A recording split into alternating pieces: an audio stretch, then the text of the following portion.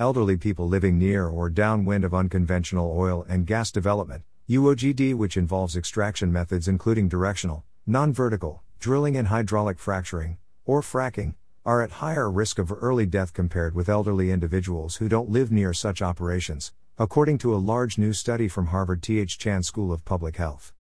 Just off Interstate Highway 25, Drill Rig 1548, Encana Natural Gas, works closely with their fracking drill rig in front of homes in the town of Frederick in Weld County, Colorado.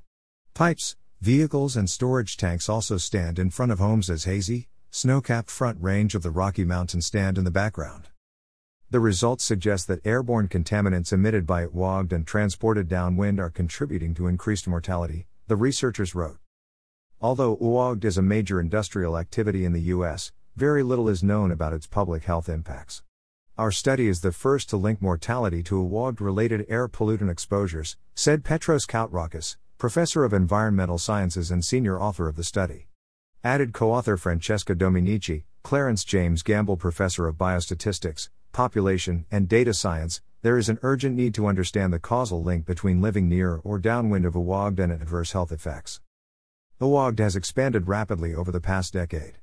As of 2015, according to the study, more than 100,000 UOGD land-based wells were drilled using directional drilling combined with fracking.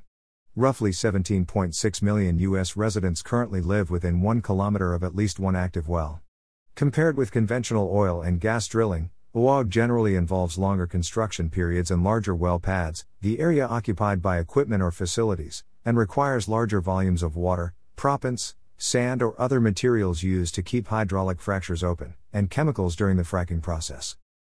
Prior studies have found connections between UOGD activities and increased human exposure to harmful substances in both air and water, as well as connections between UOGD exposure and adverse prenatal, respiratory, cardiovascular, and carcinogenic health outcomes. But little was known about whether exposure to UOGD was associated with mortality risk in the elderly, or about exactly how exposure to UOGD-related activities may be contributing to such risk.